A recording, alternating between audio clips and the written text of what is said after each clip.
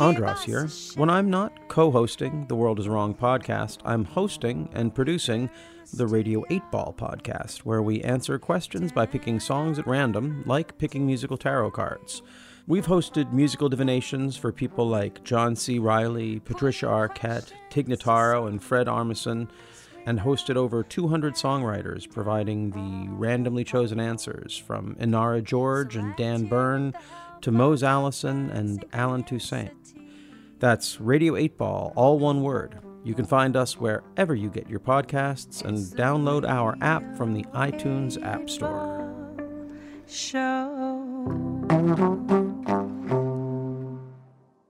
I'm Aaron Leonard, and you're listening to The World is Wrong podcast. We're here to tell you how the world is wrong. The world is wrong about The Front. Welcome to The World is Wrong, an extremely positive podcast where we celebrate films and film artists the world is wrong about. I am your host, Andras Jones, and today we have a special guest co-host. He is Aaron Leonard, the author of The Folk Singers and the Bureau, also been a guest on Radio 8-Ball, so fans of Radio 8-Ball will remember him from his recent appearance on that show. And he's kind of an expert in the Blacklist, and that's why he's here. So welcome to The World is Wrong, Aaron. Oh, good to be back, Andres. Yeah, it's kind of like that scene in Annie Hall where Woody Allen pulls Marshall McLuhan out. You're kind of like, you're that for me. Like when the Blacklist comes out, I'm like, no, you don't know about the Blacklist. Let's bring in this expert, Aaron Leonard. Well, could you set the bar just a little bit higher for me, please? Okay. So we're here to talk about The Front. And before I get into playing a clip, is there anything just in general you'd like to say about being invited to come here and talk about The Front before we get into the synopsis and everything? Well, you know, I remember seeing the movie when it came out in 1976, so this actually ended up being a kind of a helpful nudge to go revisit it, so thank you for that. But no, I'll just hold my thoughts until we jump in proper. Okay, well then let's just go to a clip from the film, and afterwards we'll come back and talk about it. Howard, I can't work anymore. Yeah? What? Like writer's block? No. What? You're not sick, are you? I'm blacklisted. Yeah, all right, but you feel okay. I feel terrible. But you're healthy. I mean, besides your ulcer. Howard, they won't buy my scripts. I'm on a blacklist. You know what that means? It's a list of names. Studios have them, the networks, the ad agencies. You're on the list, you're marked. You don't work. What difference does it make if I'm healthy? Well, you know, it makes a difference. So what are you blacklisted for? I'm a communist sympathizer. You always were. Well, it's not so popular anymore. Hey, how many times have I told you, take care of number one? All right, who can you sue? Nobody. Nobody admits there's a blacklist. I mean, they just say, your script's not good enough, you're not right for the assignment, you know, that kind of thing. Hey, I know some people. They're not exactly people, but for $50, they'd break a few legs and you're not bothered anymore. It's not what I need. What, you need money? I happen to know a stock, believe it or not, which is low right now, but it's going through the roof. I need another name.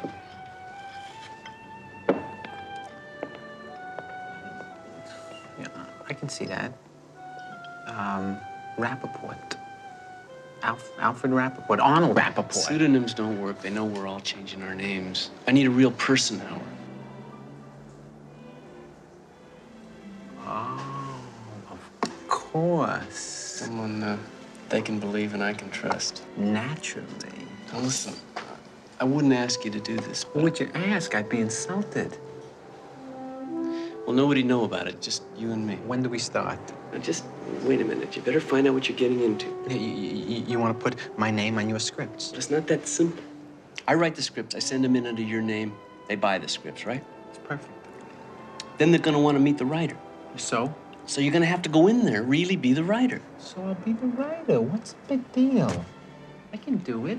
And I want to do it. I'm your friend. You're in trouble. What's a friend for? Well, these days you can get in trouble being friends. Life is risk. And I'm gonna pay you for this, Howard. What do you mean, hey, what is that, a friend takes money? 10% from each script and no arguments. You can use the money, you're always in hock, and I'd be paying that much to an agent anyway. 10%? Off the top. Well, how much you get for a script? Oh, $750, $1,000. It depends on the show. Go home and write. Your troubles are over.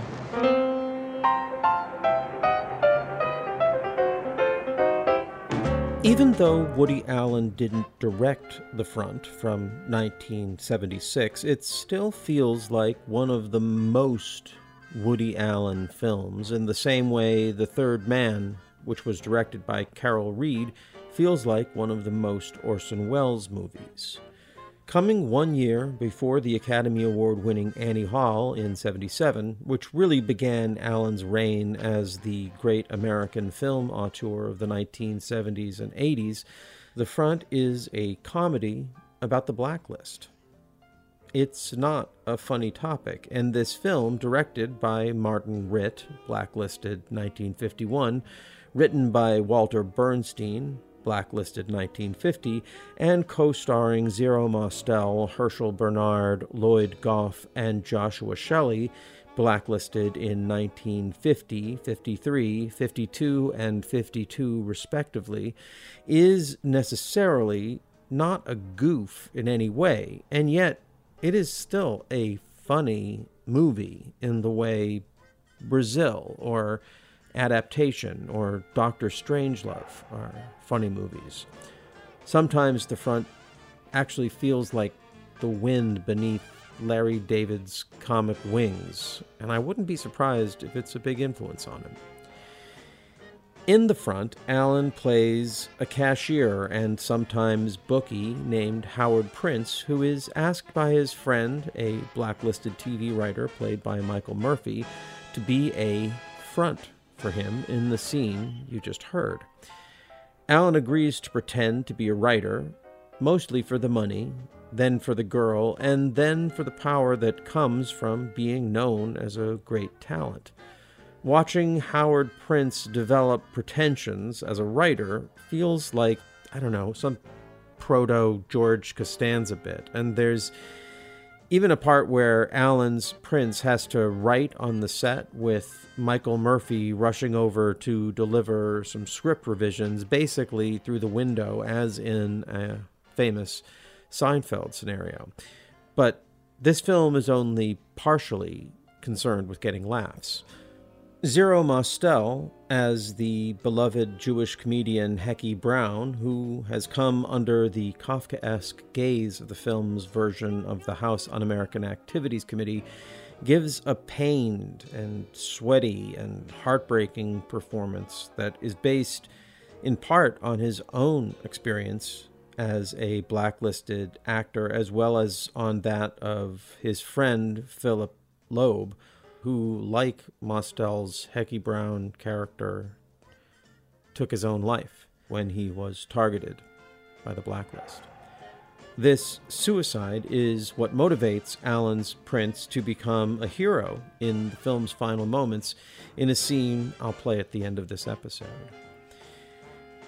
I feel like we're mostly going to talk about Woody Allen, but Martin Ritt is the director of many great films, including Norma Ray, HUD, and one of my favorites, The Spy Who Came In From the Cold. How the World is Wrong about this film is about pretty much every way possible.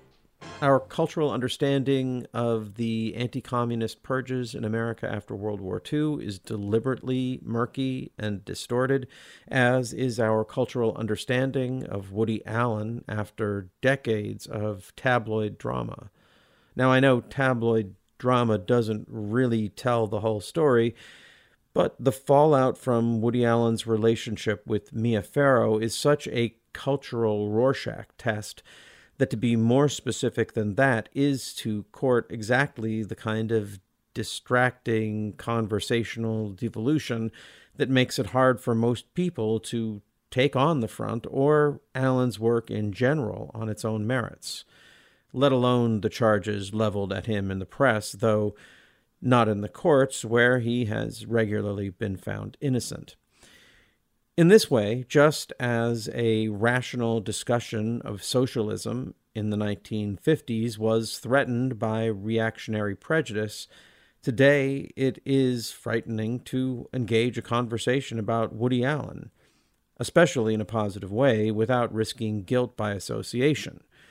These are the themes explored in The Front, which I think makes it a perfect film to explore here on The World is Wrong. Now, Aaron, what's your history with this film? Well, I saw the movie when it was released in the mid-'70s. I liked it at the time. I didn't think it was all that radical, kind of a left liberal take on the second Red Scare. I thought it was amusing and, fairly entertaining and, had a good point of view. But I didn't, as I say, I didn't see it as all that radical. But then watching it again and kind of looking at it, relative to what's going on today, for example, the movie Trumbo, which deals with, similar subject matter. Dalton Trumbo was one of the Hollywood 10 who was sent to jail for a year for refusing to answer questions in front of Congress. You look at the two movies back to back, and Trumbo is a lot more saying, well, this is America and this is a land of freedom. And Dalton Trumbo didn't answer questions because, that's not what America is all about. I mean, there's this confrontation he has with the John Wayne character at the opening of Trumbo, where, Trumbo makes a big scene, talking about his military experience, his comrades' military experience, and kind of points to John Wayne and where were you during World War II. So what comes through is the real patriots, were people like Dalton Trumbo. I mean, it mentions that he was a communist. It doesn't make too much of a deal of it. It's not a bad movie, and it's good for what it is, but you compare it to The Front, which is basically saying, some of these people were communists, some of them were supporters, and that's why they were being targeted. And that's the central issue. And it's made in the mid-'70s, so it's coming off of the whole upsurge of the 60s. It's like for the first time in a couple decades, we can actually talk about the second Red Scare. Some of the repressive veil has been lifted. So it's it's dealing with the subject matter a little bit more starkly, and it's not portraying this, wonderful, great United States. I mean, people in the mid-'70s had a lot more skepticism, and they had been disabused of a lot of things about, the claims of the United States versus the actuality. So, that's my history. I saw it, but then I saw it again, and I actually saw a different film than the one I saw in the mid-'70s, something that, I think actually, people would benefit from going back and looking at it as far as what it has to say. Yeah, so that was your experience at the time. You'd say it's different now. What did you notice in it now that jumped out at you? I mean, it was a lot more forceful in, saying that a huge swath of, well, it focuses on this section of the intelligentsia, her writing, but you do get the sense that this was a very broad societal purge, and that people had to go to extremes. And the film is entertaining, and it has this interesting character of Howard Prince, to unfold the story. But underneath it is a whole societal effort to banish a section of the intelligentsia from U.S. society because they're communists. And it doesn't hold any punches. I mean, the ending, which I'll talk about in a little bit, is It's an odd ending. It's very optimistic, but it's also not a Hollywood ending in the kind that you would expect. And the acting is really good, and it's an engaging story. And Woody Allen is not the usual Woody Allen you see. To be candid, Woody Allen has never been a particular favorite of mine. I mean, some things I've liked, but the whole level of neurosis, self-doubt, and angst is not something I've had much of an appeal for. So this film, he stands out as a little bit clearer.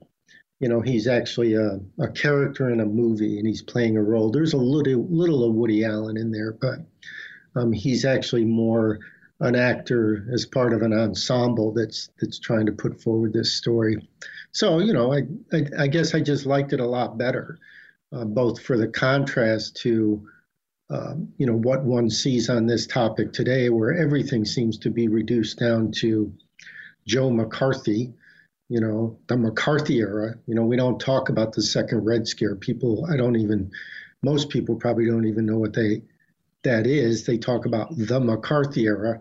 So it's all kind of put on this single politician. And, they don't have a sense of a broader societal purge. And also, there's an awful lot of mythology. Well, people were accused of being communist, and there's not quite the acknowledgement that people, some of these and a good number of them were actually communist, because that was a thing in the 30s and 40s, and it's not now. So, I found much more to like about it this time around. Well, you kind of opened up a little bit of a can of worms, in a good sense, in terms of your expertise and why I have you here. Are there some particular points, you sort of hinted at it there, particular points about the Red Scares in America that you think would help people to understand this film better if they knew more about them? Yeah, so I watched the movie, and I'm realizing that, communism in the 30s and 40s into the early 50s was a thing. The U.S. had won World War II, the Soviet Union had won World War II, and they were like squaring off against each other. And the United States, the standing political and social authority, made a conscious decision to drive communism from the public square, to drive it from Hollywood, to drive it from literature, to drive it from the unions. My book, The Folk Singers in the Bureau, which just came out this past September, goes at length into how in 1947, Harry Truman, in consultation with Martin Dees, who was head of the original House Committee on Un-American Activities, they consulted one another about what needed to be done. And among the things that they said is, we need to banish communists from the unions. We need to deport any immigrant, who's a communist, who, doesn't have citizenship protection. And this coincided with hearings in the House Committee on Un-American Activities about communist infiltration in Hollywood. I mean, and this is where the case of the Hollywood 10 came from. They called these 10 Hollywood writers, it was actually 11 because it included Bertolt Brecht, in front of Congress to ask them if they're a member of the Communist Party. And all of them, with the exception of Brecht, basically refused to answer, and they were all held in contempt, and they were sent to prison for a year, including Dalton Trumbo. Bertolt Brecht basically said, look, I'm not a communist, but, I've worked with them, and, because, my art speaks to a lot of people. He left the country the next day. I mean, and what's shocking is, Bertolt Brecht was in the United States because he had fled Nazi Germany. So it's, he's fleeing one type of repression for another repression. Because they were in contempt of Congress, because they refused to answer, they didn't have any constitutional protections. Later, if you took the constitutional protection of not wanting to incriminate yourself, the Fifth Amendment, you might get away with not being charged with contempt. But as far as society was concerned, that was an admission that you were a communist. The Hollywood 10, by the way, this is not commented on much, is they were called there because Congress had copies of their Communist Party membership cards. So, they were dealing with actual documentation. This was not a matter of, like in the movie The Front, you have this character, Hecky Brown, who claims his only affiliation with the party was, attending a May Day demonstration and some meetings, because he was interested in a particular woman. I wrote what you asked. I was duped. I didn't know what I was doing. I'll never do it again. What more can I say? That's up to you. I have to work. I can't get work, Mr. Hennessy. The doors are closed in my face. My own agent, 30 years. He won't even answer my telephone calls. I appreciate your situation. I do, Mr. Brown. I've helped people in your situation. Then help me, please. Tell me. I'll turn myself inside out. I'll do everything you tell me to do. You make that difficult to believe. What else can I do? I'll do it. Believe me. You don't know what I'm going through. I'd like to believe you, but I have the feeling you're not being entirely frank. Give me a for instance. You'll see. I promise. You marched in a May Day parade. Only because of that girl with the big ass. Whose name you say you can't remember? Oh, what was her name? Tessie, Bessie. I wasn't interested in her name. I was interested in her body. Other people marched in that parade. Other actors, directors. You don't remember their names either? I'm terrible with names. They remember you? I'm a well-known personality. You talk with these people? Some of them. Some were kind enough to write letters. Then you know who they are. So it's not so important that I remember. You know already. Your sincerity is important. Your desire to cooperate fully. I told you what I did! I apologize! I come to you on my hands and knees, Mr. Hennessy, please. All I want to do is work. That's all I care about. I have a wife, 2 growing boys, children. Look. Here.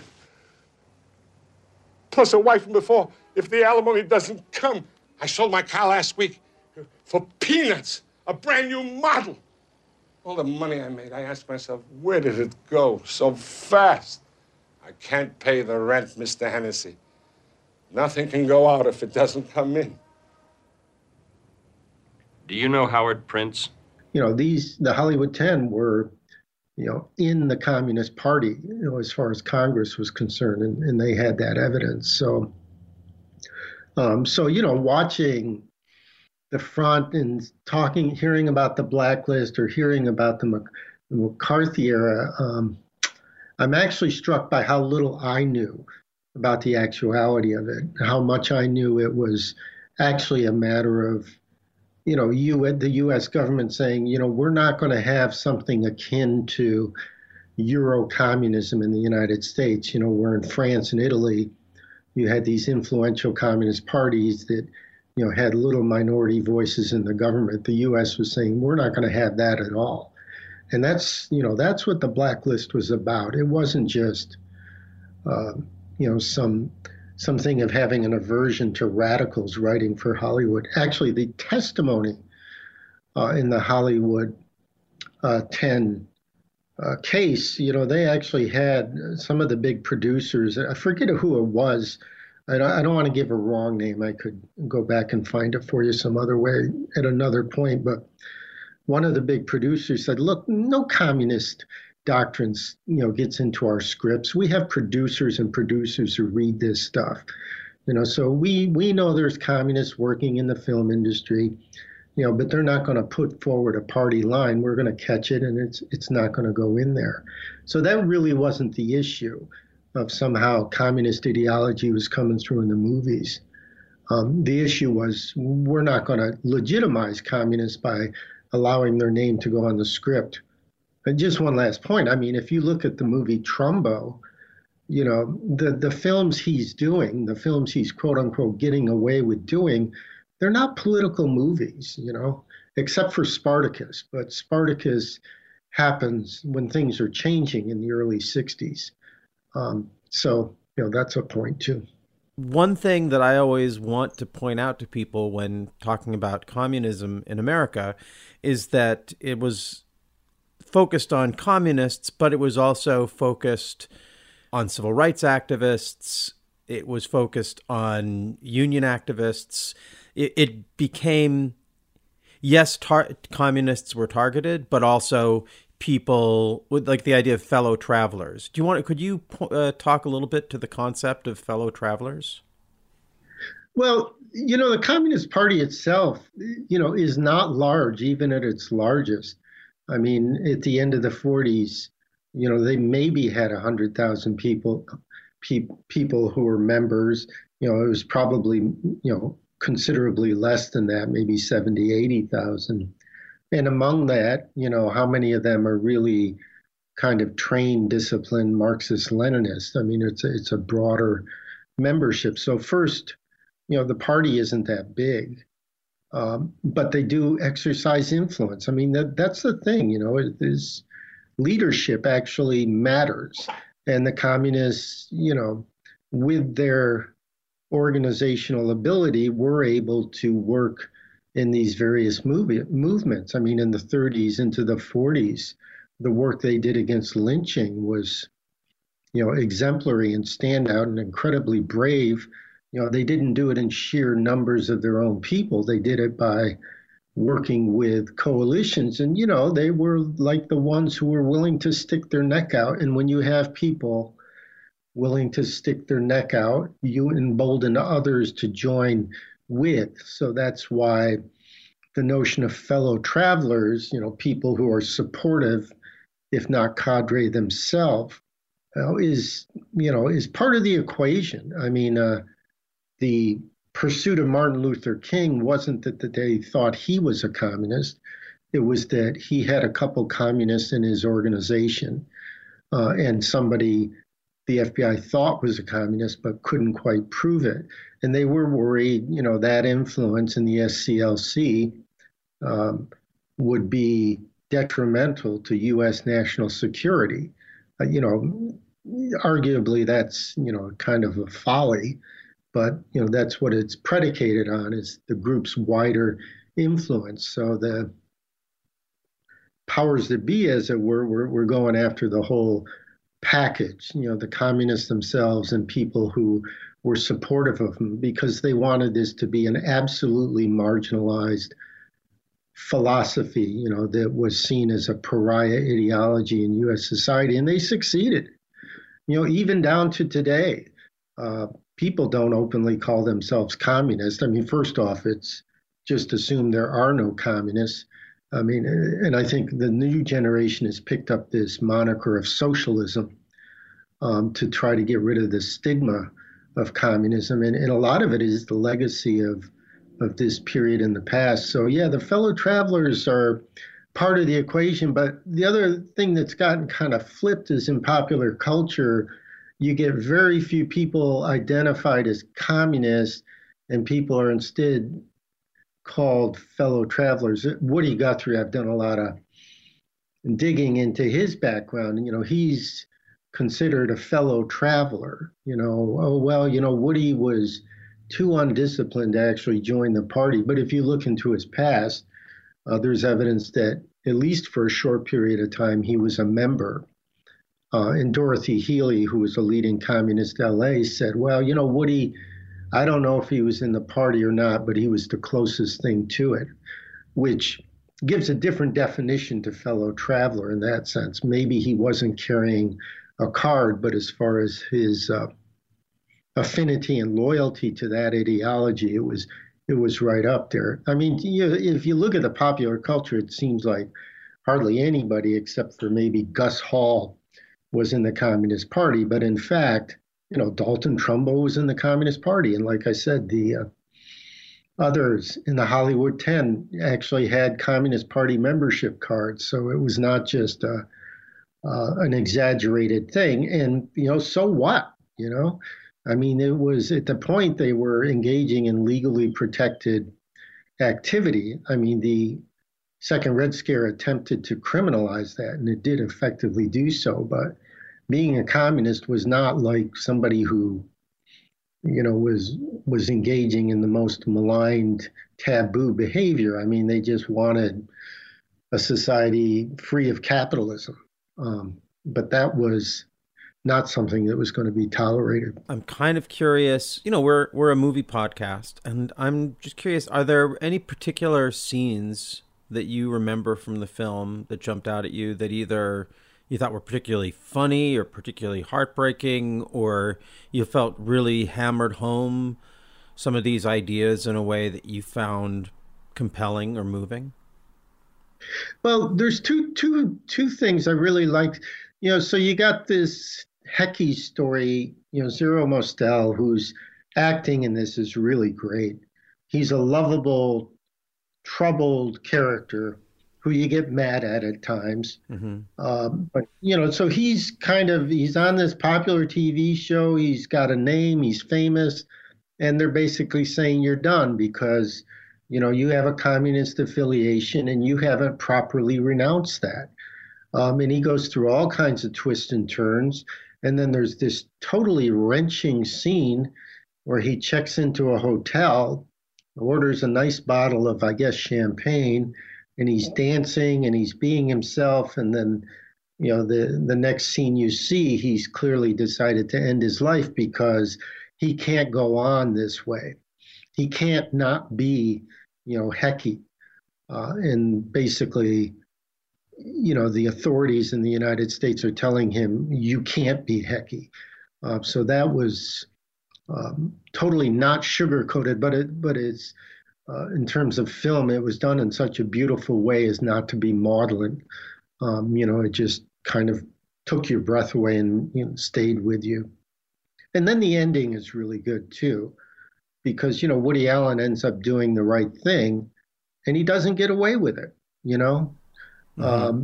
And, he's going to have to deal with, the laws of the land as a result of the stand he took, but the movie portrays it in a very positive light, with a little bit of humor, because you don't quite see the handcuffs until the end.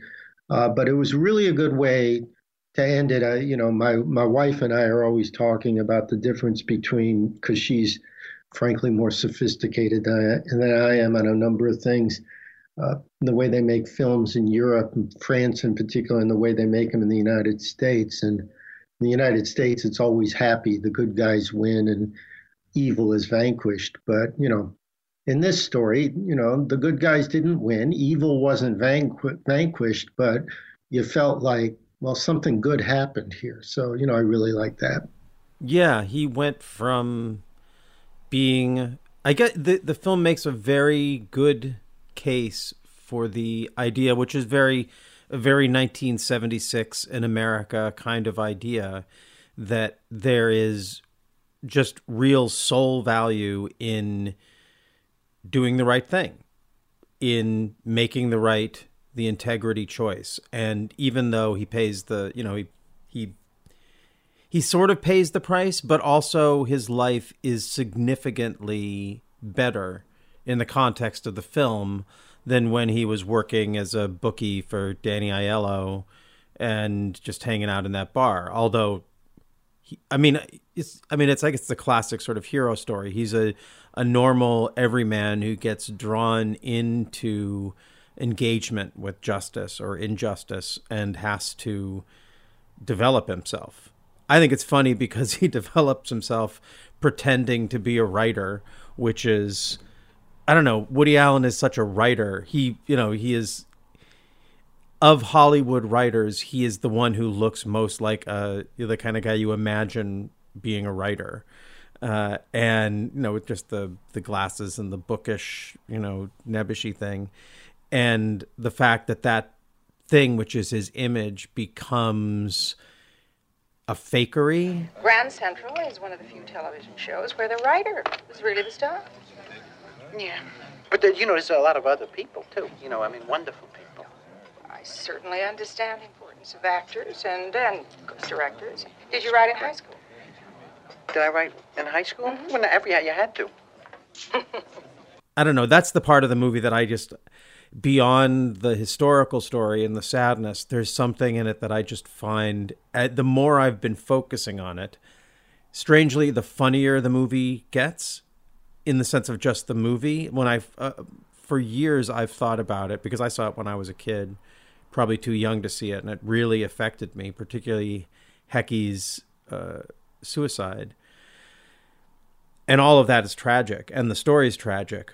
But watching Woody Allen pretend to be a famous writer or a successful writer gets funnier with each watching for me. I don't know about you.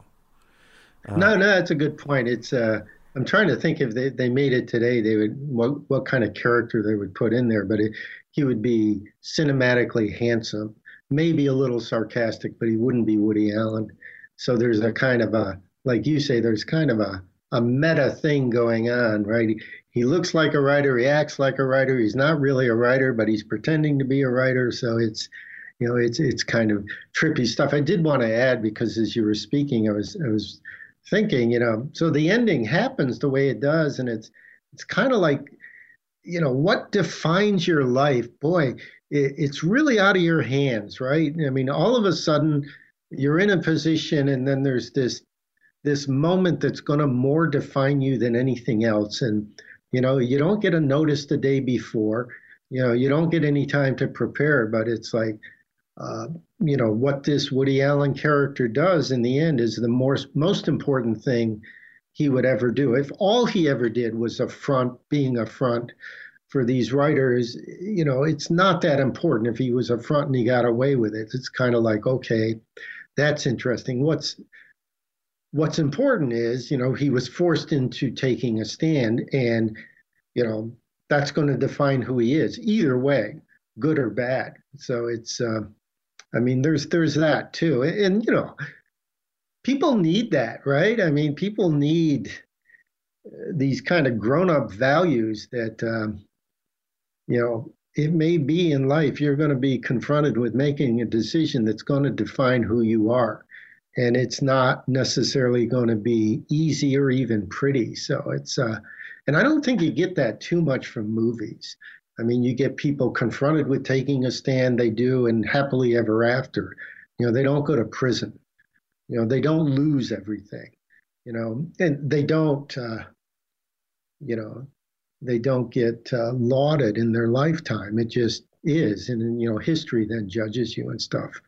But as human beings operating as society, having that long vision is something of consequence, and something we all could benefit from appreciating more. Because, the world is, as you say, the world is wrong. And if it's going to be righted, there's a lot of challenges ahead in that respect people are going to confront and have to meet.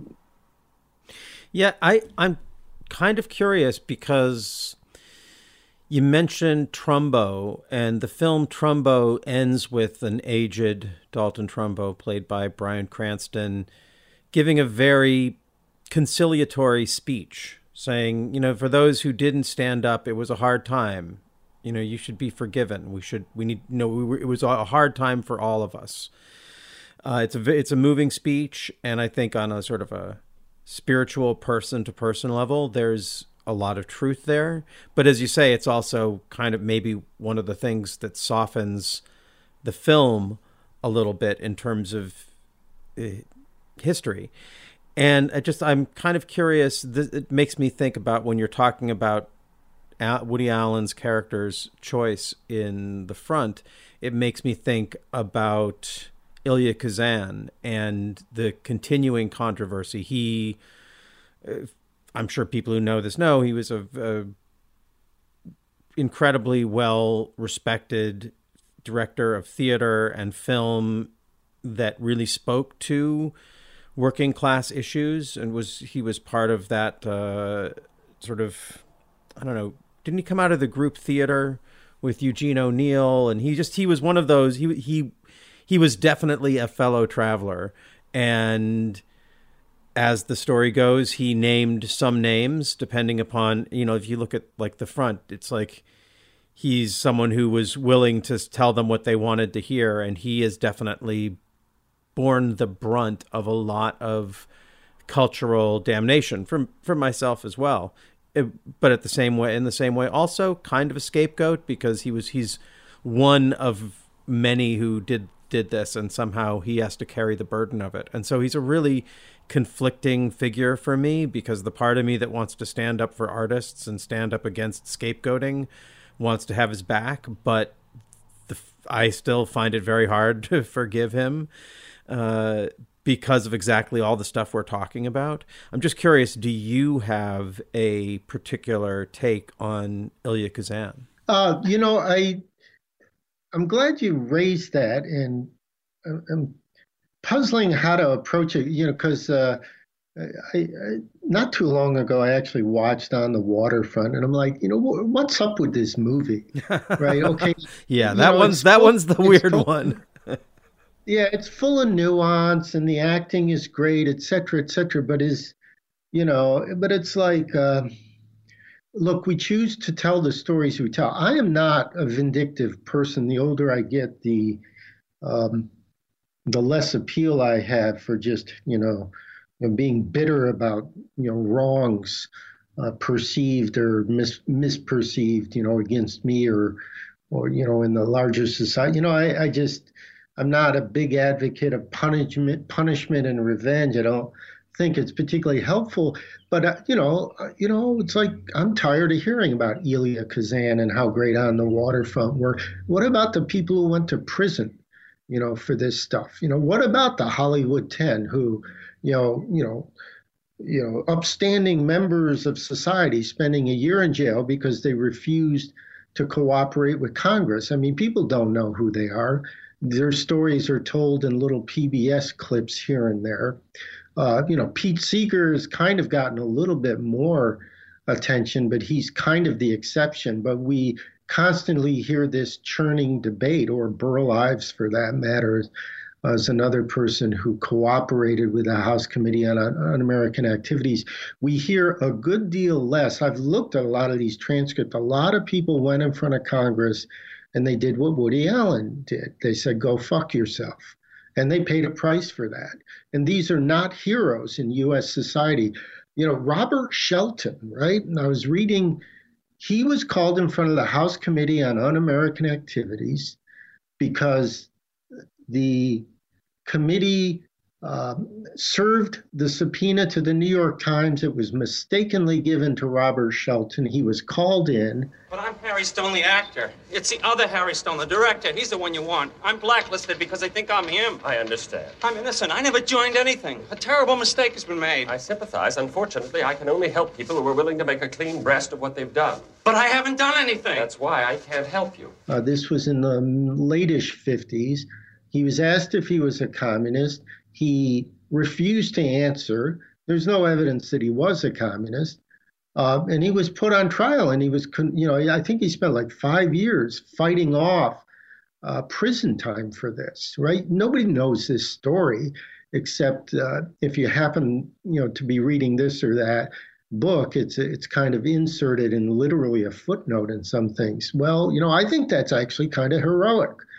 Robert Shelton is basically telling this committee, no, look, I'm not answering these questions, even though, it was all a mistake. I mean, the committeeman said, oh, I'm surprised he even took that position because, we didn't even really want to talk to him. We were worried about somebody else. So as far as Ilya Kazan goes, look, he shouldn't have cooperated. He did. Okay. Let's talk about the people who pushed back. Because, it wasn't until 1960 in Berkeley when the so-called HUAC riot happened that the tables finally started to turn on this whole thing. A bunch of young students, along with, older leftists, some communists, confronted the House Committee who were meeting in San Francisco City Hall. And, there was a scuffle that broke out with the police. The police opened fire hoses, sprayed students down the steps of City Hall, and it became a whole national thing and a national debate. And people started looking at HUAC in a different way. And then, of course, a year or two later, you had somebody like Jerry Rubin go in there with, dressed up in a faux gorilla with a toy gun, just ridiculing the hell out of the committee, and really stealing the power.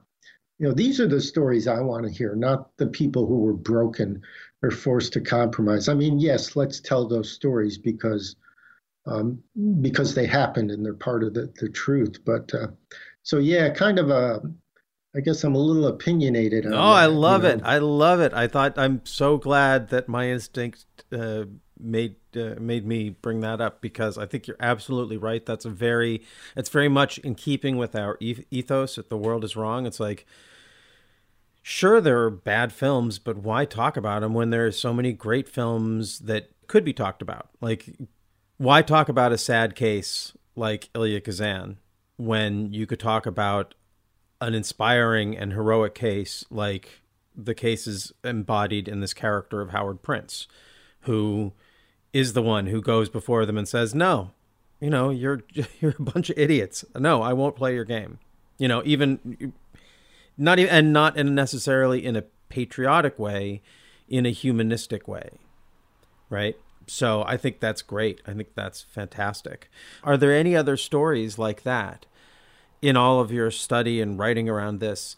Stories of people who did challenge the anti-communism, that prejudice, the Red Scares, HUAC in general, that all the apparatus around it. Stories of people who did fight back and, either paid the price in a heroic way or in a sad way, or just any stories from that time that you feel like you'd like to see a movie made. It was on a Saturday night and the moon was shining bright. They passed the conscription bill, and the people, they did say, for many miles away, was the president and his boys on Capitol Hill. Oh, Franklin Roosevelt told the people. Yeah, well, Millard Lampell was a member of the Almanac Singers in the early 40s, and he was a writer. He ended up winning an Emmy in the mid-'60s. He was the person also who was one of the writers for Rich Man, Poor Man. So I think when he got his Emmy in the mid-'60s, he kind of made a sly, ironic statement saying, oh, and by the way, I had been blacklisted. Well, when Lampell was called in front of HUAC in the early 50s, so, he's called in there around the same time that Burl Ives is called. Burl Ives is called in front of the committee, and he names several people. He's very, he's not happy about it. He's not a raving anti-communist. He gives up the names because he thinks he needs to protect his career, and he's not gleeful about it at all, but, he does it. It's a choice. Millard Lampell goes in, and he's basically, look, this is not right what you're doing. I think he refused to answer questions. I would have to go back and actually look at my book, The Folk Singers in the Bureau, but he didn't cooperate. And then he released a statement afterwards saying, look, people told me I could finesse this and go on and have my career, but, look, there's more at stake than my career.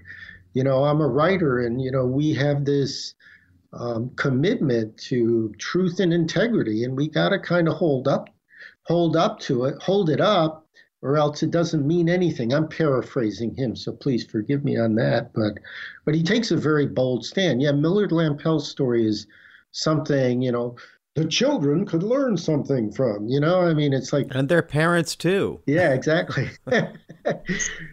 So there's that, there's the hemming and hawing and hand wringing, which, look, I don't wish that on anybody to be put in that position, and nobody should be put in that position. But the reality is, in the grown-up world, you do end up in those situations. And then, it's standing up in that position is extremely important. So Lampell's a good example of that. Alan Lomax, the HUAC really wanted to get a hold of him because he was, according to Pete Seeger, he was a secret member of the Communist Party. He strongly suspected, my sense is, that the subpoena was coming. He left the country. That was a defiant move too. Not quite as defiant as Lampell's, but I'm sure he had his reasoning for it. But the defiance was, you're not going to put me in that position. And he abandoned his prestigious position in the United States and had to kind of start anew in England to do that. So that aspect of Lomax's story. Lomax is a character who there's a certain complexity to as well. But that aspect of his story, I think that's worth telling. And then there's other people that into the 60s. There's this guy Steve Hamilton, who was an anti-war activist. He told Congress, "Look, you're killing people in Vietnam. I'm not going to cooperate with you. People need to know." Again, I'm paraphrasing. People need to know, what the real deal is, and that's what I'm involved in, and I'm not apologizing for it. And your business is bad business. You're doing bad things. So, he was kicked out of Berkeley, for taking part in this free speech movement. He was arrested as one of the Oakland Seven. He paid a price for taking these stands. So there it is. Who do you want to be? Ilya Kazan, and Burl Ives having to constantly be defined by the moral compromise, that you were maneuvered into, or, somebody who gave up a lot of what they might have been able to accomplish because they figured out they couldn't accomplish that with good conscience unless they, stood their ground. So there it is. Yeah. Well, I guess that kind of brings us back around to the blacklisted artists who made the front. So we have Martin Ritt, Walter Bernstein, Zero Mostel, Herschel Bernard, Lloyd Goff, and Joshua Shelley, which that in itself just seems like it's a mark of authenticity on this film that makes it worth talking about. It's like if 5 soldiers who survived Normandy Beach made a movie about World War II, you'd be like, well, that's I would really like to see that movie. Steven Spielberg, I know your movie's probably really good, but this one, I think it's probably going to have something in it that is worth my time. And I feel like surviving the blacklist as artists and coming back to make this movie in the year of the bicentennial is, I don't know, it inspires me just without even seeing the movie. Like, the movie could be so much worse and still be worth my time if I knew it had that level of authenticity to it. And one of the things that strikes me about all of these folks is that they're all Jewish. And when you were talking about, especially when you're talking about Bertolt Brecht and his experience fleeing Nazi Germany to come to America and then having to flee America because he recognizes similar patterns, all of this sort of the unspoken, gas in the room is anti-Semitism. And I'm just curious if you could speak a little bit to how anti-communism and anti-Semitism were wrapped up historically at that time. I'm not being self-deprecating. I'm not fully schooled on all this. I can say that, Hitler and the Nazis, didn't just hate. They presented their struggle as against Judeo-Bolshevism. So they actually conflated, communism with Jewishness. And they were savage. They were savage on Jews living in Germany, and they were savage when they invaded the Soviet Union, which is a another story I don't think has been told enough, but that's for another day. But at the core of Nazism was a conflating of these two things. Neither of which was in any way justified. And I think that did translate back into the U.S. And anti-Semitism in the U.S. And I'm sure there's people who know a lot more about this than me, but my sense is that it is insidious, and that it's so steeped into the culture that probably people don't even realize it. I know I grew up in this,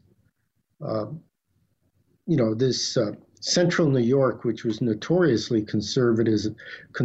And I look back now on my coming up and the prevalence of anti-Semitism, which was, not attacking people or denying people jobs or anything, starkly egregious. It was just a kind of an understanding, a conflating of intellectuals with Jews and somehow looking down on that. Well, these intellectuals and Jews, they think they're special. They think they know, they think they're better, blah, blah, blah. That's like an insidious anti-Semitism, which you could see being seized on for a much badder end. I don't think people in the United States have a deeper sense of anti-Semitism. I think, everything that it questions what Israel is doing to Palestine gets reinterpreted as that's what anti-Semitism is, and I don't think that's what it is at all. What Israel is doing to the Palestinians is a very discrete, specific thing, which I think is wrong and ought not to happen. But that's it's not because people are Jewish. It's because of the state interests of that country. And I was thinking about this as you were. I mean, you had actually sent me some of these questions ahead of time, and I was trying to think through them a little bit. And, I used to work at this radical bookstore in New York City, and once or twice a month, somebody would come in. It was generally a younger or middle-aged Black man, and they would want a copy of Behold the Pale Horse, I think it's called, or Ride the Pale Horse, which is this conspiracy theory novel, which basically reprints the Protocols of the Elders of Zion, which is this notoriously anti-Semitic tract. And they change up the definitions a little bit. Yeah, William Cooper wrote it. And he changes Jews to Illuminati and Goyim to cattle. So, they're among conspiracy theory buffs. You hear a lot about the Illuminati and cattle, which are really just, code words for Jews. And so it's like a seriously anti-Semitic thing, but it's like, this is in the culture. QAnon, right, is like looking at, Behold the Pale Horse, that's the name of it. QAnon is looking at this kind of stuff. This stuff is like, it's not just on the far right. It's among people who are seeking out truth, and they're landing on this conspiracy stuff, which is, seems like it's giving them a window into something that's being, kept from them, but it's actually very insidious, nasty, and potentially very, very bad stuff. So a bit of a ramble on the answer to say, the anti-Semitism, I don't think is well enough understood. And that probably goes for a lot of things in this society, that things are kind of understood on the surface, and that's what I know, and I don't need to know anymore. And that's true, when in fact, there's an awful lot that isn't known. So that's probably the most I could say on that. I'm sure other people have a lot better insight than me. Well, I think you're selling yourself short there. Thank you. So I'm going to thank you with taking us into the, the nastiest thicket around this film, and what we haven't really discussed at all, which is just Woody Allen.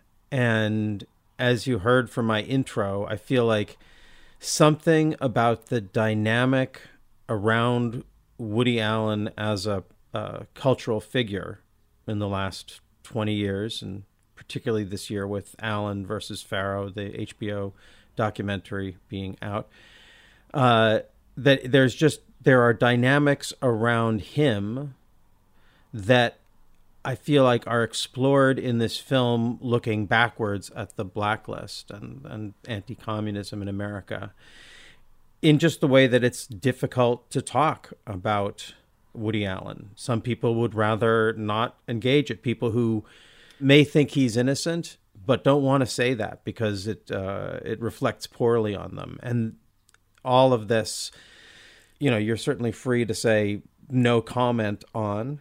And even if you did, I'm curious if you have anything to say about just the parallel dynamics of why someone might want to plead the fifth when confronted with Woody Allen and HBO's documentary about him. It is obviously, it's very, it is. So I guess the word they use is controversial. So it's controversial. One thing that struck me in thinking about this, though, is, and I don't think this gets discussed very much, is, I think the far right in this country, but they've got to be really happy about this Woody Allen stuff. They hate him. And I couldn't see like the far right liking the front. Woody Allen, I think he's also been a pretty strong advocate of atheism, or at least, agnosticism. So, the religious right, they don't like Woody Allen. I don't think that they like the image of him as this famous director. He won the Academy Award in 1977. I remember reading one review saying, look, it's kind of where America is right now, that you have this self-doubting, neurotic guy winning the Academy Award and saying, this is, the subtext was, this is not the way we want, the United States to appear in the world, as unsure, frail, and second guessing itself. So I don't think the far right or the fascist right, whatever you want to call them, I think they've got to be happy to see Woody Allen, taking his blows. Saying that, is complicated because, the good people are standing against Woody Allen, and they're not doing it for bad reasons. This whole notion that women suffer abuse, even young women suffer abuse, and for far too long they've been forced to keep their mouths shut and just deal with the agony of it. The fact that a section of society is standing up and saying this has to stop, these things need to be addressed, and they need to be addressed forcefully. This is good. Women have had to deal with some pretty awful stuff. And so, were Dylan's accusations true? And I'm not saying they aren't or are not. It's a good thing to go there. It's a good thing to say that when women bring forward these accusations, we need to take them extremely serious. I guess where I make a distinction is, there's this mantra, believe women, which, kind of gets at that, but I feel like it needs to be believed, but, you actually have to apply critical scrutiny. You actually have to have the evidence. People need to be, attempting to engage in a methodology where you can actually establish things that more or less correspond to reality. And I feel like too much of what goes on is sensationalism, going for the heart, going for emotion. And then, the media juggernaut in this country is such that if the major media, sets on a consensus, it's very hard to break that consensus. It's just mutually reinforcing all across the board.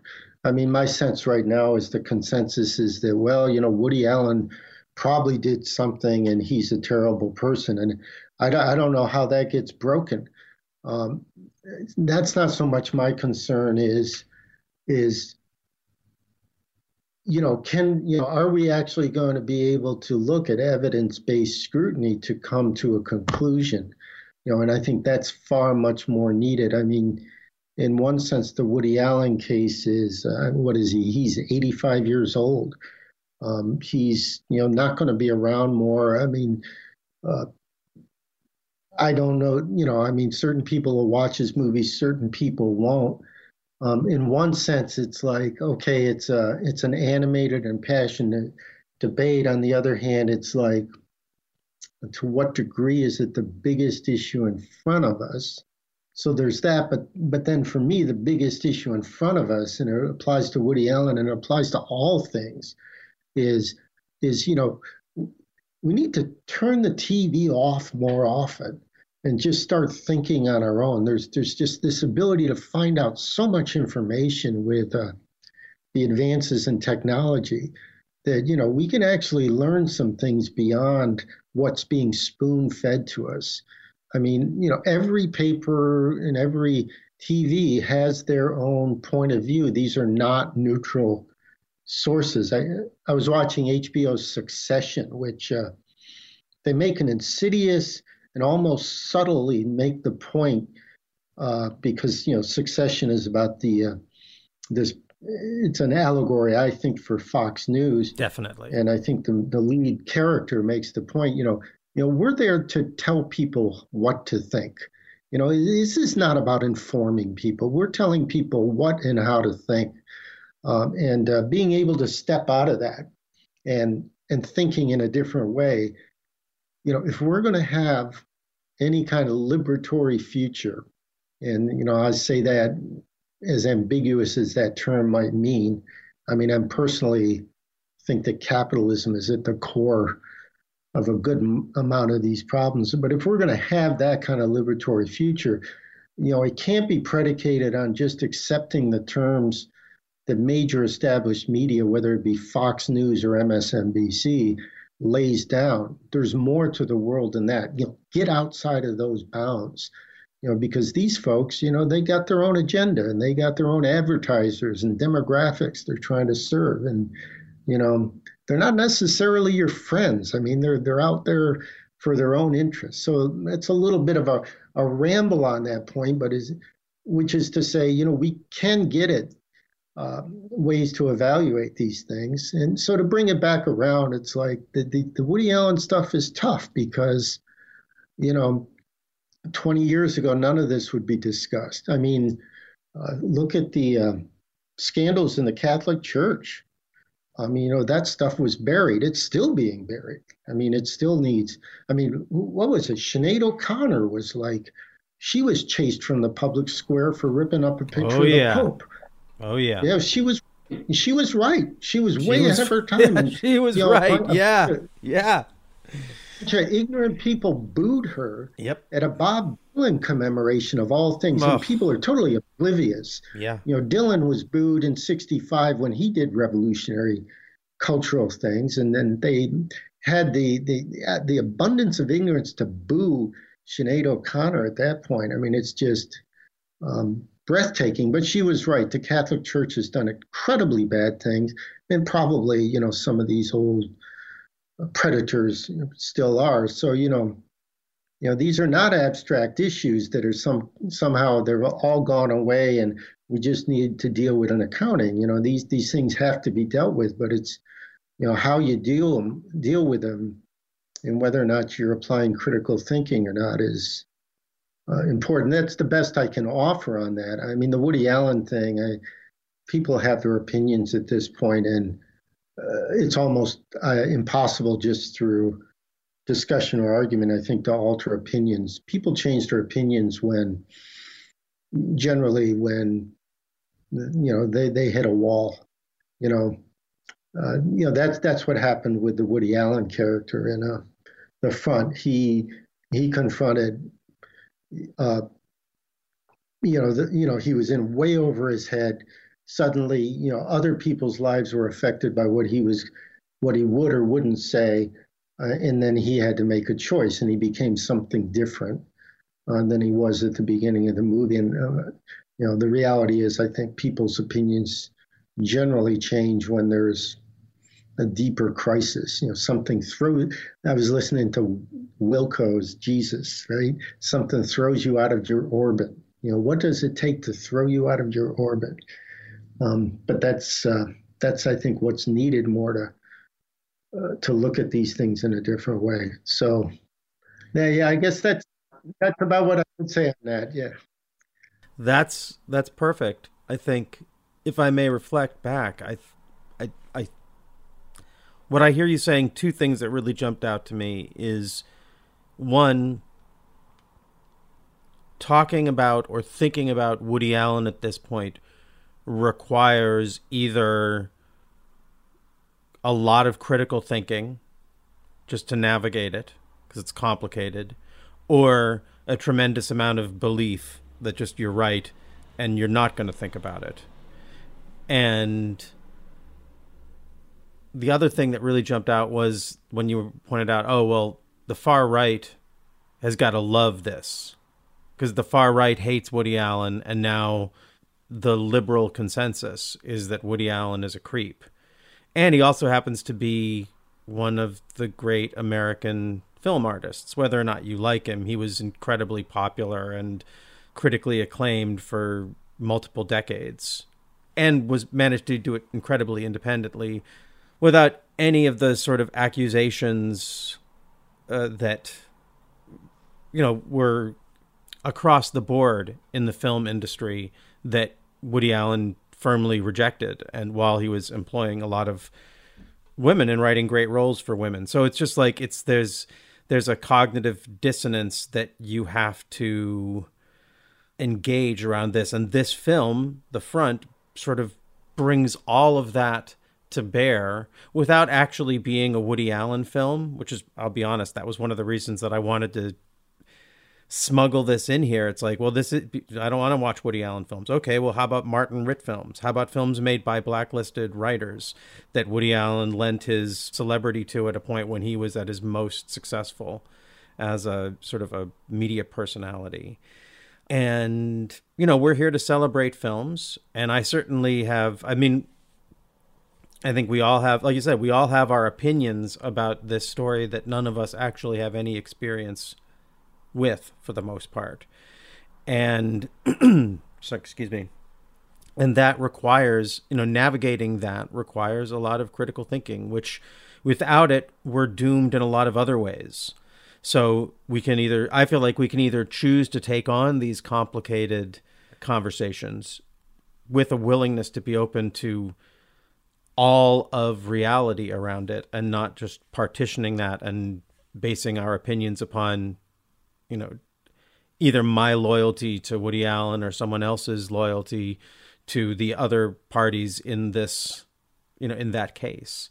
I just feel like I love all the complexity that you bring to looking at it, and it reflects, I feel like, my own complexity in trying to navigate it, because I can't stop seeing these films as American masterpieces that express something that, if it's removed from our conversation about cinema, means, it's like it means that in a way that anti-communism that is anti-Semitism wins if we just say, well, he's a creep, and so all of these films are bad, and you can find creepiness all throughout them. Well, what about The Front? Anyway, that's one good rant deserves another. And I feel like that's kind of the place we've got to in this. Are there any final points about The Front that you'd like to make that you feel like are you haven't yet expressed? There was just one thing that didn't get discussed, was the role of the Freedom Information. What was it called? The portrayal of the institution that was basically blacklisting people. We didn't really talk about that, but it was actually modeled after an actual thing, which was this publication called Red Channels, which was done by this group called Counterattack. And they actually compiled the lists of people who were communist or had communist associations. I just thought, the film actually dealt with that pretty good. It's the Freedom Information Services. Yeah, so that's a real thing. And Hecky tries to get off it. And so this is something, and maybe it does kind of relate back to overall. So Hecky Brown goes and he prostrates himself in front of the Freedom Information Service. And they say, well, Hecky, you've got to write a letter to convince us that you don't like communism. And Hecky writes the letter, and they're like, well, this is not good enough. In writing my book, Folk Singers in the Bureau, the Tamiment Library at NYU actually has the files for Counterattack and Red Channels. And I was looking at the file of Oscar Brand, who was a famous radio person. He's on the radio for 60 years promoting folk music.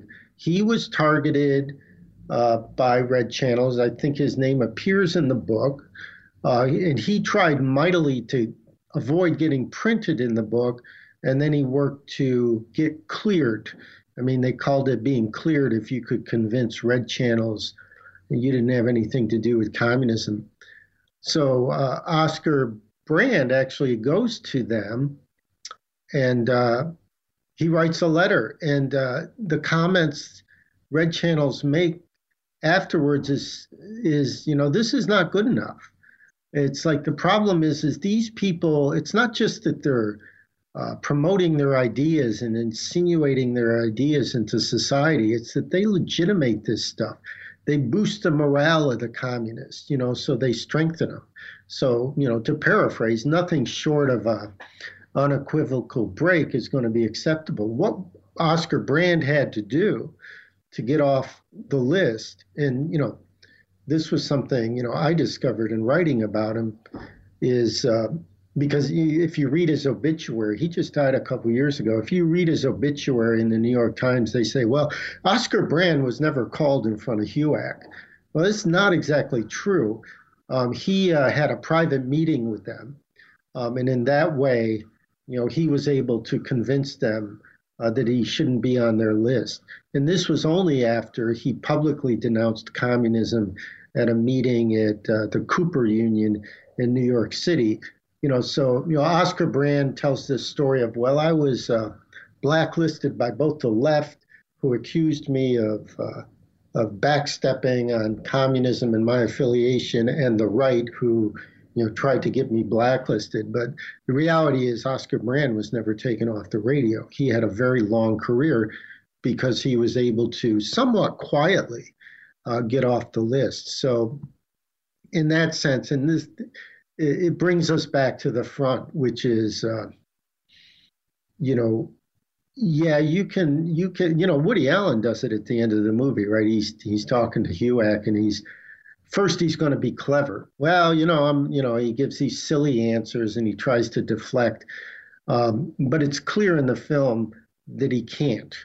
Maybe he can kind of bullshit his way out of this, but bullshitting his way out of it is essentially endorsing the work of the committee. So in the end, he has to take a more forceful stand, which is, the moment when he leaves the room and tells them to go fuck yourself. So I think my takeaway to the front is, to people who want to rain down that kind of repression, the proper response of go fuck yourself is, sure, use it tactically. I mean, don't be foolish, but to the degree that the movie promotes that kind of spirit, that's very helpful.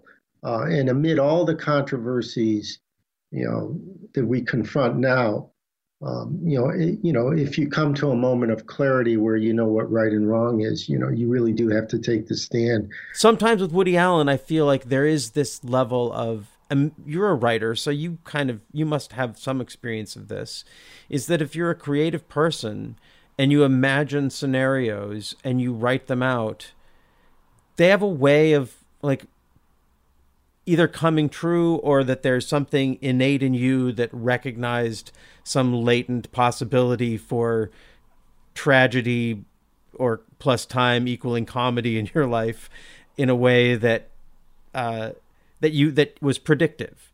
And I just feel like sometimes Woody Allen wrote himself into the most absurd and brutal of his comedies with the last third of his life. Like, he is the author of this, whether he's the author of it or not. And on a purely just artistic and philosophical level, I don't know, to me, like I said, he's almost gone. But to me, the questions that are raised by it are really exciting and worthy of all the work that went before. I feel like his life is a Woody Allen comedy. It's just not really funny because we're too close to it. But eventually, this is going to be the fodder for great comedy, because it's just weird. It's super weird that the woman from Rosemary's Baby and the guy from Annie Hall and The Front have done this to all of us. And let's not even get started with Roman Polanski. Well, right? Yeah, I mean, yeah, just it's the whole cultural soup that's around it. We could learn so much about ourselves from looking at it and unpacking it, but it's too hot. But if humanity were to survive for 100 years and could look back on this just through through history, I feel like there could be great books written about it that would tell us about the 20th century, things that we don't want to look at. Dear listener, if you are just discovering our podcast, you can find all of our episodes on our website at theworldiswrongpodcast.com. You can also write to us at contact@theworldiswrongpodcast.com or follow us on Instagram at The World Is Wrong Podcast. And now, back to the show.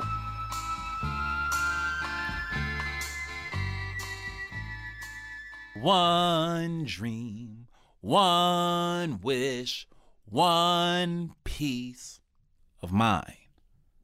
A podcast hosted by Nico White about One Piece by Ichiro Oda on Paper House Network. We'll see you every Monday. Hi, I'm Brian. And I'm AJ. And we have a podcast called The Director's Wall, examining a filmmaker's career, film by film. First up was M. Night Shyamalan, then Francis Ford Coppola. Who's next? Is there anything to this whole auteur theory? Find out on The Director's Wall. Subscribe via Apple Podcasts, Google Podcasts, Stitcher, or your preferred listening platform. Okay, folks, before we get back to my discussion with Aaron Leonard, I just wanted to let you know that next week, Brian and I will be celebrating Stephen Frear's The High-Low Country from 1998 and exploring the full filmography of this journeyman UK director. The High-Low Country is a tough one to find, but I highly recommend seeking it out and showing up ready to explore your deepest Frears. For we have nothing to Frear but Frears himself. Sorry. So, Aaron, where can we find your writing and your work? Yeah, I think the best thing to pick up in regard to this topic, The Front, is my book, The Folk Singers and the Bureau, which was just released back in September. If you go to my website, aaronleonard.net, you can find ordering information, or if you just Google The Folk Singers and the Bureau, an abundance of bookstores will come up where you can get a copy. Also, I talked with you, Andres, on your Radio 8 Ball show a couple months back about the book. So if folks want to tune into that, they can get more information about it. But aaronleonard.net, if you're curious to learn more what I've been writing and pick up some of the work, that's the place to go. And do you remember what you asked on Radio 8 Ball? No, I did not. Because you asked, on the show, we answer questions by picking songs at random and interpreting them like musical tarot cards. And we're currently using the Radio 8 Ball app to do our musical divinations. and you were on the show. That was in January, and you had a question. I'm actually just looking on the website to see if I can find it. I remember you asked about Woody Guthrie. Didn't you ask, like, what would Woody Guthrie have to tell us today? Yeah, that sounds familiar. Yeah, and you got a song by Randy Kaplan called Wooden Arms. So it was like Woody and wood and arms, and it was a great little synchronicity. And yeah, I do hope people check that out. We talked. If you enjoy listening to us talk about communism for an hour, then you're gonna love listening to us talk about communism for another hour. And if you don't, you're probably not gonna like it. Yeah, no. If you like, but yeah, it's just good,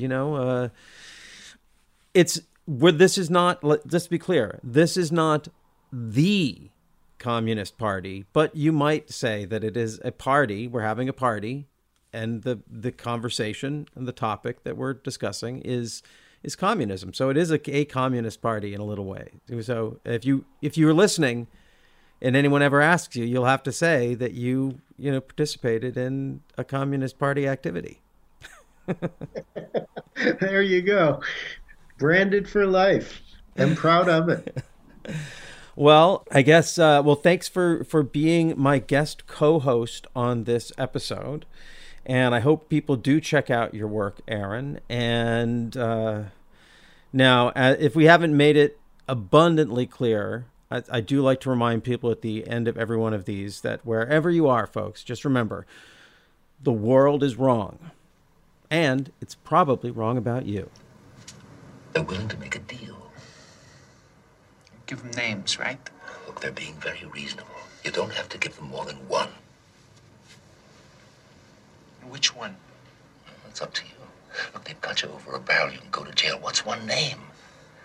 If it bothers you, give them Hecky Brown. Hecky? He's dead anyway. What difference does it make? The token is only when something to show you cooperation, that's all. Ready to proceed? Yes, ready, Mr. Chairman. Mr. Prince, I ask you for the record. Did you know Herschel Brownstein? Howard, you go to jail. Also known as Hecky Brown? Be practical. Did you know this man is either Brown or Brownstein? Either name will do, Mr. Prince. Tell them. Brown or Brownstein? Just the name? Are you refusing to answer? You talk. Fellas, I don't recognize the right of this committee to ask me these kind of questions. And furthermore, you can all go fuck yourselves. Fairy tales can come true. It can happen to you if you're young at heart. This episode is brought to you by Voodoo Ranger. It's beer. It's hoppy, trend-setting, innovative, served with a little sarcasm, just like Paper House Network. Paper House Network is hoppy? Yeah? It's like beer for your ears. Get yourself a Voodoo Ranger.